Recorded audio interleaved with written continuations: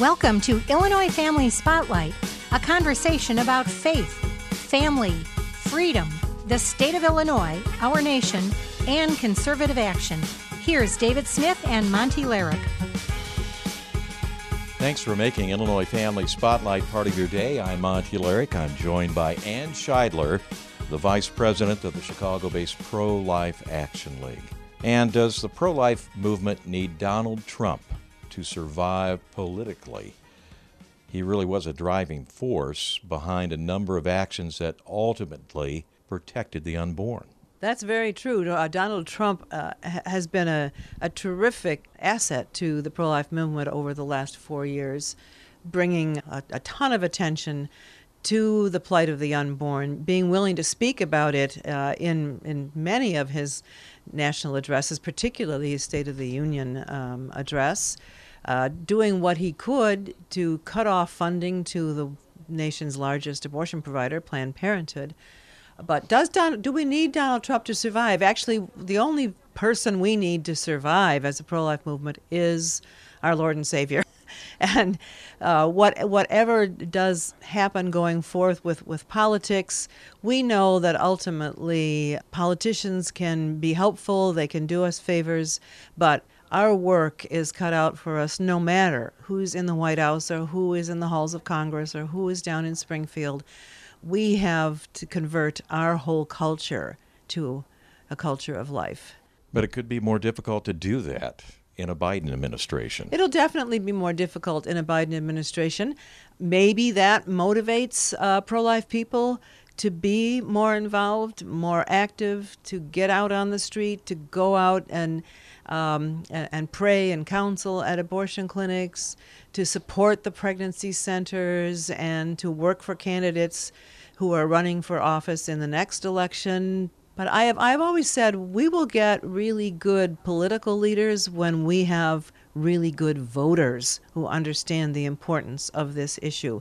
And I'm afraid that too often, even Christians don't prioritize the abortion issue when they get into that voting booth.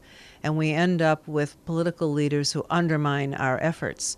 So part of our mission is to convert our society, bring people back to recognition of God, bring people back to morality and the things that really, really matter.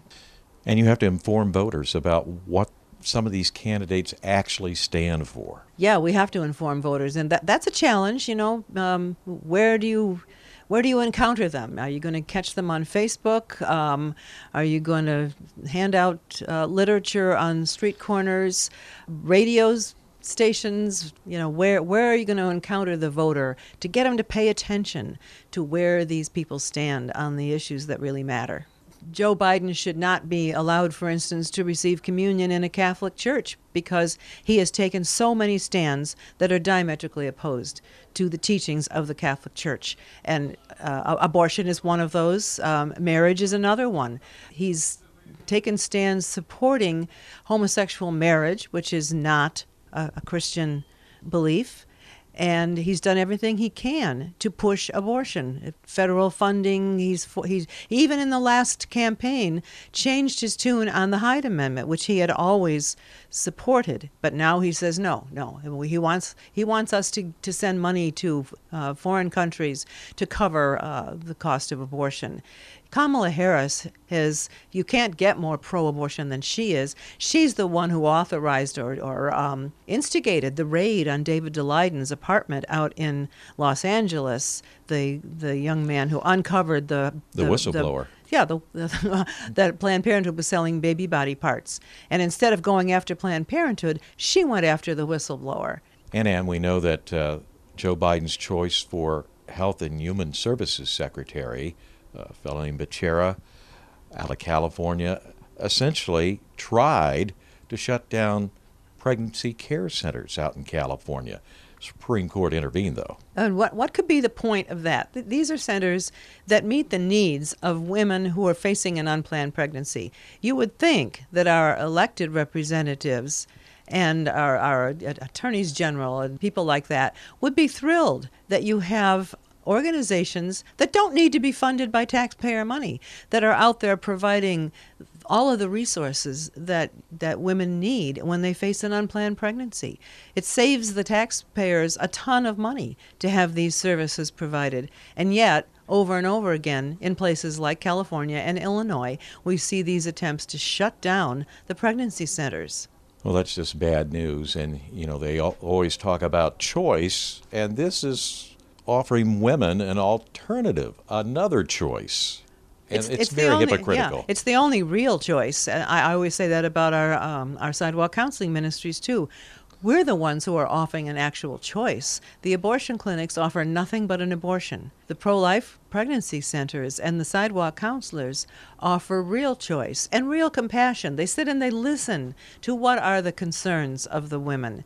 If it's a financial concern, if it's a relationship concern, if it's somewhere to live. I mean, the pro-life movement is providing homes for unwed mothers. They're providing opportunities for employment training, for instance, and parenting classes, and all kinds of resources that help the family to navigate through a difficult time.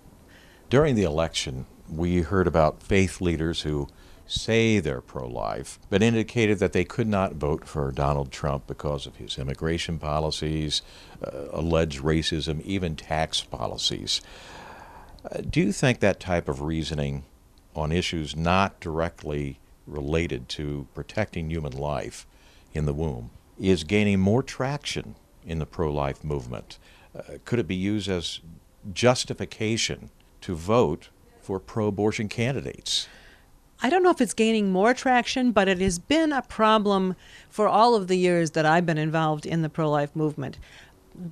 Decades ago, actually, there was a kind of rating of politicians, and they would get points for their positions on immigration or care for the poor, things that were not directly related to the pro-life movement itself, abortion itself. So somebody like, for instance, Ted Kennedy in his day, who always voted for abortion and yet was a vote for aid for the impoverished. He would get a high rating on the pro-life scale with some of these organizations. And somebody like a Henry Hyde, who was so pro-life, would get a poor rating because he didn't dole out money the way that the liberals like to dole out money to the poor. So it's been the kind of a excuse to let people vote for somebody who doesn't protect life, who puts abortion at the bottom of the list, or isn't actually pro-abortion, and gives people salves their conscience, so to speak, to vote for somebody who's okay. So they're really good on immigration, but the life in the womb has no protection at all. What good is that to anyone? If you don't protect life at the very beginning, your attempts at protecting life anywhere else are shallow. I would say that the unborn baby, if he or she could talk, would say, we're the priority here. Oh, yeah, I'm sure. They're the ones whose lives are in danger. How many are we aborting every year? I know the rates are down, which is great news, but they're not down enough. We're still aborting somewhere in the neighborhood of 800,000 unborn babies every year in America. Is there any other area of concern where that many lives are lost? No, there's not. You mentioned Henry Hyde, and we talked about taxpayer funding of abortion. Democrats in Congress say the days of the Hyde Amendment that prohibits funding of most abortions are numbered. How do we keep the Hyde Amendment? Oh, we have to make sure we keep our congressmen hold their feet to the fire. When you get a majority of people in Congress who want to get rid of the Hyde Amendment, it is in jeopardy. And it's been, on the ropes many times over the last 48 years. It would be really wonderful if we could enshrine that in a more solid, way. permanent way that would not require going back to it over and over and over again, because it's always in jeopardy. We need to protect it, and we need again to elect people for whom life is a priority. Well, we'll take a time out and then continue our conversation with Ann Scheidler, the Vice President of the Chicago-based Pro-Life Action League.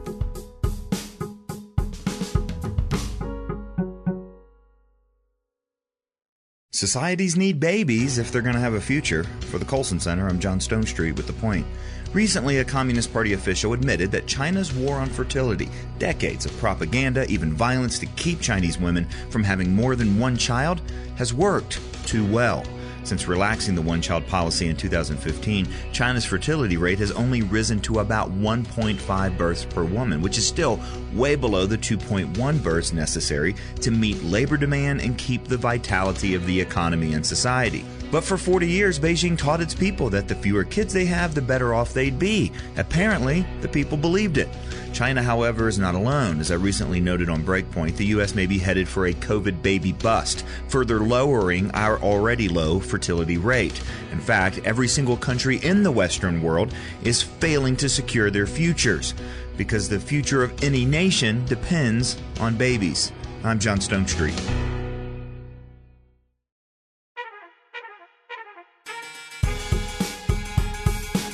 Thanks for joining Illinois Family Spotlight. Monty Larrick here, along with Ann Scheidler, the Vice President of the Chicago-based Pro-Life Action League. In fact, we're recording this interview in the offices of the Pro-Life Action League in Chicago.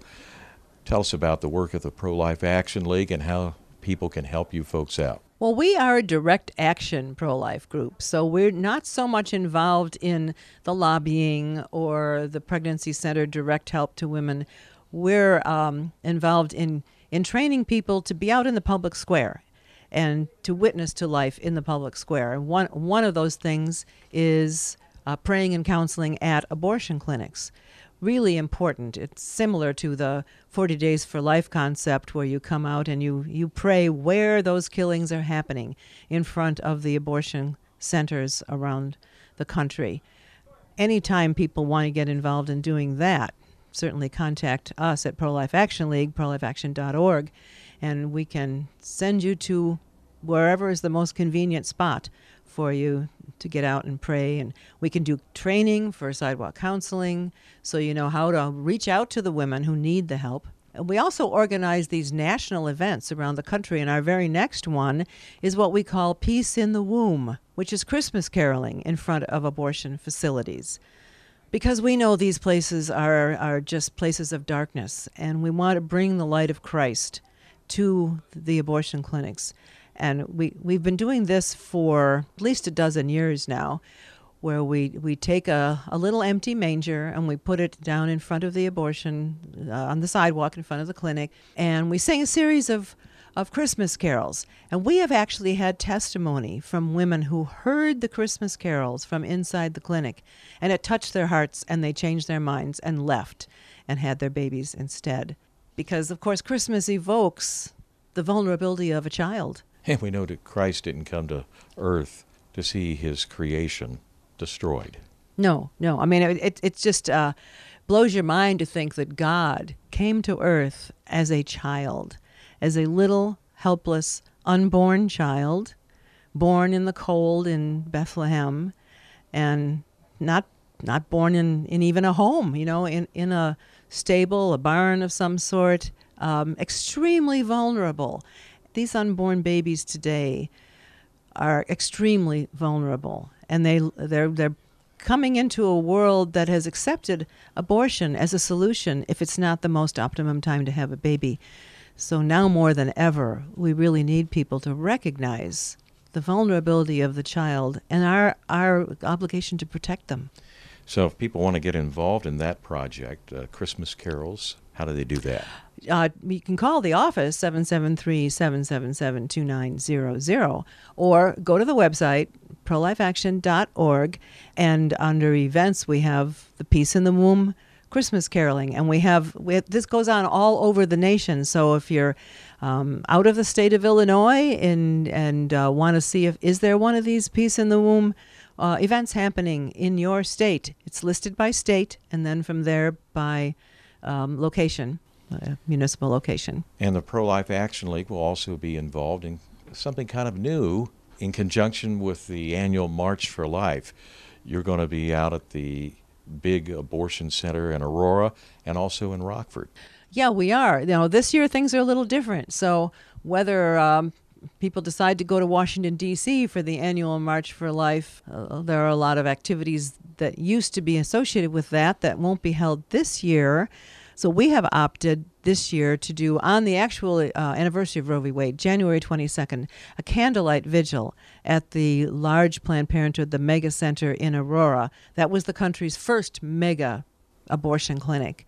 So 6 o'clock on the evening of January 22nd, we will be in Aurora with a candlelight vigil. Love to have people join us out there. Joe Scheidler and I will be speaking at the Walk for Life in Rockford on January 23rd at the federal courthouse there at 10 o'clock in the morning. So that's another opportunity. Joe Scheidler's here right now. Joe, tell everybody to come. Oh, everybody come. We want to have a big crowd there and show what we believe in. The life of the baby is one of the most important things in the world. God doesn't make trash. He makes beautiful human beings. So everybody be there, and you'll be safe, I promise you. All right. Yeah, bring your kids. Bring your whole family. Yeah. That'll be a great event. I put Joe on the spot while he was working here at his desk. So anyway, those are two big events in conjunction with the annual March for Life. Let me ask you this, Ann, and I want to get a little political here. What could Donald Trump do post-presidency on behalf of the pro-life cause? How could he be used? He could continue to do some of what he has done as president. I mean, he's definitely profoundly changed the Republican Party and highlighted the abortion issue and the importance of life. I would hope that he would continue to campaign for the babies, to teach other politicians how to go about doing that, to have the courage. Usually they've even when the ones that were pro-life were so hesitant to mention the life issue. But Trump has been very bold about it, and of course his appointment of constitutional Supreme Court justices will have a lasting effect on the nation as cases that involve life come before the court. And that's a big plus side for the pro-life cause post-Trump era. Absolutely, yeah. I suspect Trump is going to be in the public eye for a long time. For one thing, the media would all just collapse without him. They will have nothing to talk about if they don't keep talking about him. So he'll still have a bully pulpit, whether he's in the White House or he isn't. And I think he can still impact the direction our country goes and continue to, quote, make America great again. Make America great for life again. Yeah, exactly, there we go. Yes. Well, we're talking as though Donald Trump will be out of office. We really don't know that as we record this interview. But that brings up this issue, the whole idea about election integrity. And really, if you think of this from a pro-life perspective, election integrity really matters for the pro-life cause.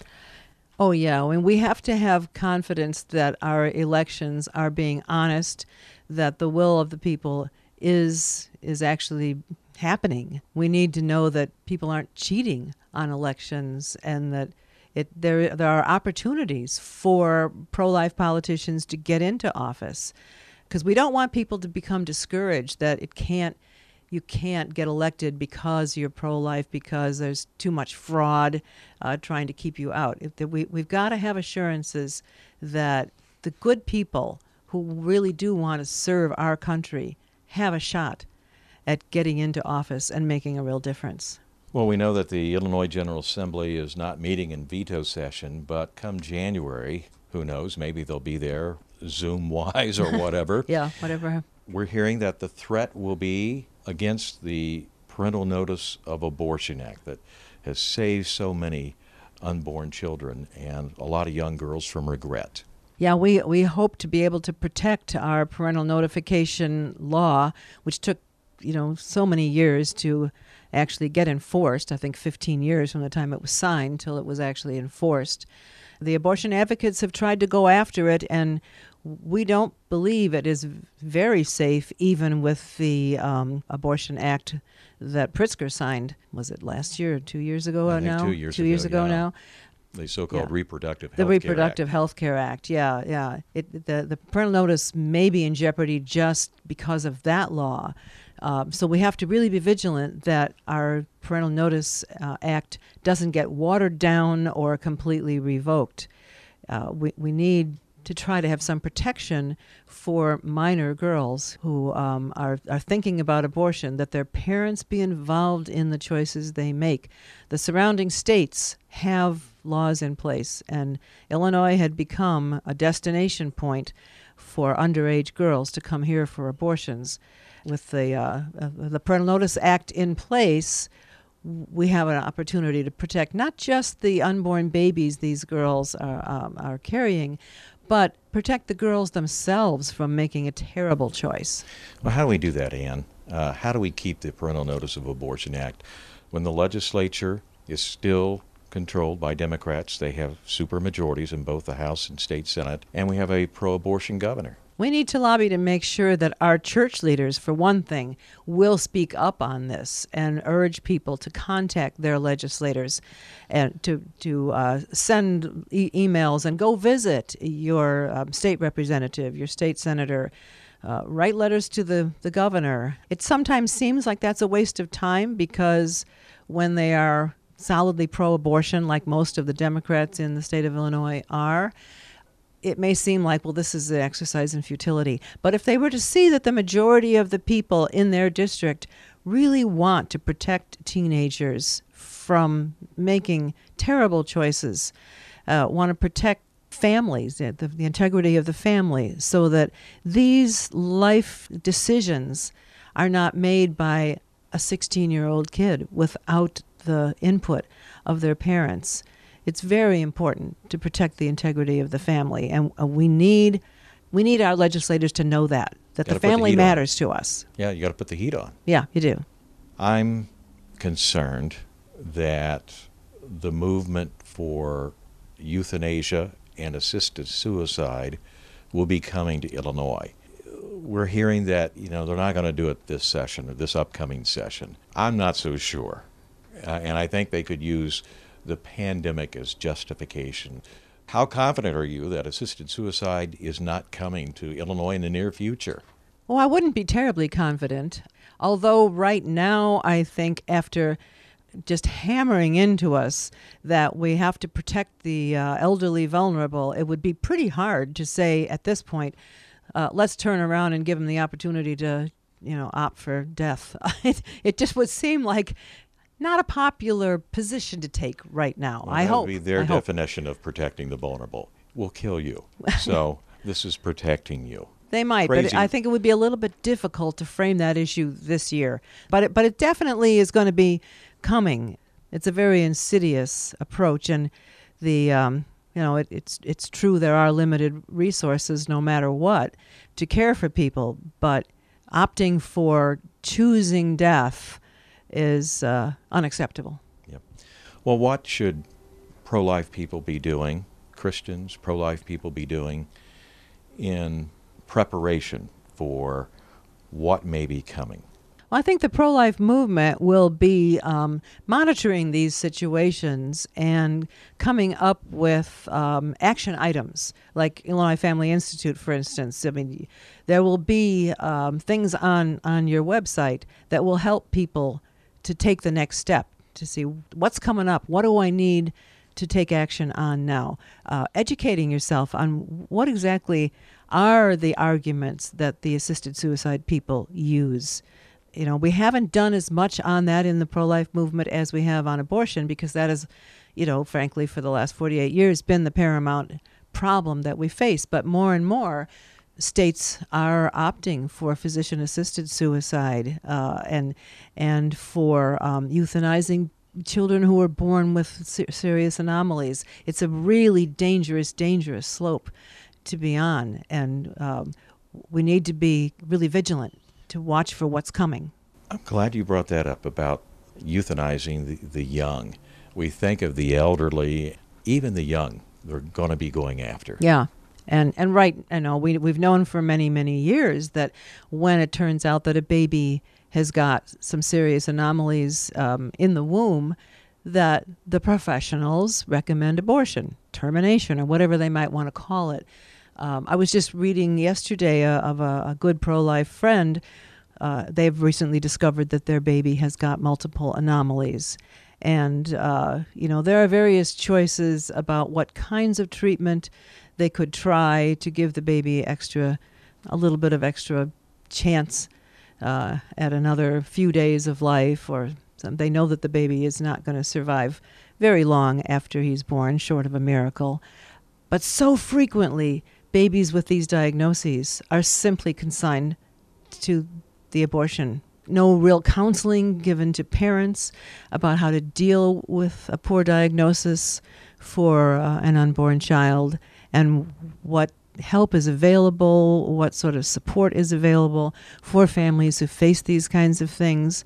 Yes, it's a challenge to bring a child with a disability into the world, but that child is just as entitled to the love and protection and care and compassion of his family and of the rest of us as a perfectly healthy child. Well, Ann, thank you so much. Now, along with your leadership here at the Pro-Life Action League, you wear another hat for the Speak Out Illinois Pro-Life Coalition. There's going to be a big conference coming up, time and date to be determined. To be determined, because, of course, right now it's very difficult to plan anything. We had our conference planned for late February, but at the moment, no one is allowed to gather anywhere, so that has to be looked at and a new date scheduled. So stay tuned. We'll publish a new date when we have it nailed down. Possibly May. Okay. That might be a date that we do. So, all right. Put it on your calendar. A big maybe. All right. Thank you so much. Ann Scheidler, the Vice President of the Chicago-based Pro-Life Action League. Once again, Ann, tell us how folks can connect with the Pro-Life Action League. You can go to our website, prolifeaction.org, and everything you might want to know about pro-life activism is there. Ann Scheidler with the Chicago-based Pro-Life Action League. Pray for our state and nation during this Christmas season. And please support the work of the Illinois Family Institute, especially during our year-end matching challenge. Major contributors are standing firmly alongside the ministry of IFI by offering a 2-for-1 matching challenge up to $105,000. That means your tax-deductible donation will be tripled between now and the end of the year. So please help us reach our goal of raising $105,000 by the end of the month by donating today. Click Matching Challenge on the IllinoisFamily.org homepage. Or to make a credit card donation over the phone, call the IFI office at 708-781-9328. You can also send a gift to Illinois Family Institute, P.O. Box 876, Tinley Park, Illinois, 60477. Thank you. God bless you. Please act today, and Merry Christmas. Thank you for listening to Illinois Family Spotlight. For more information, please visit us at ifiaction.org and look for us on Facebook and Twitter. If you would like to email us questions or comments, please do so at feedback@ifiaction.org. Until next time, stay engaged and keep your eyes on the prize.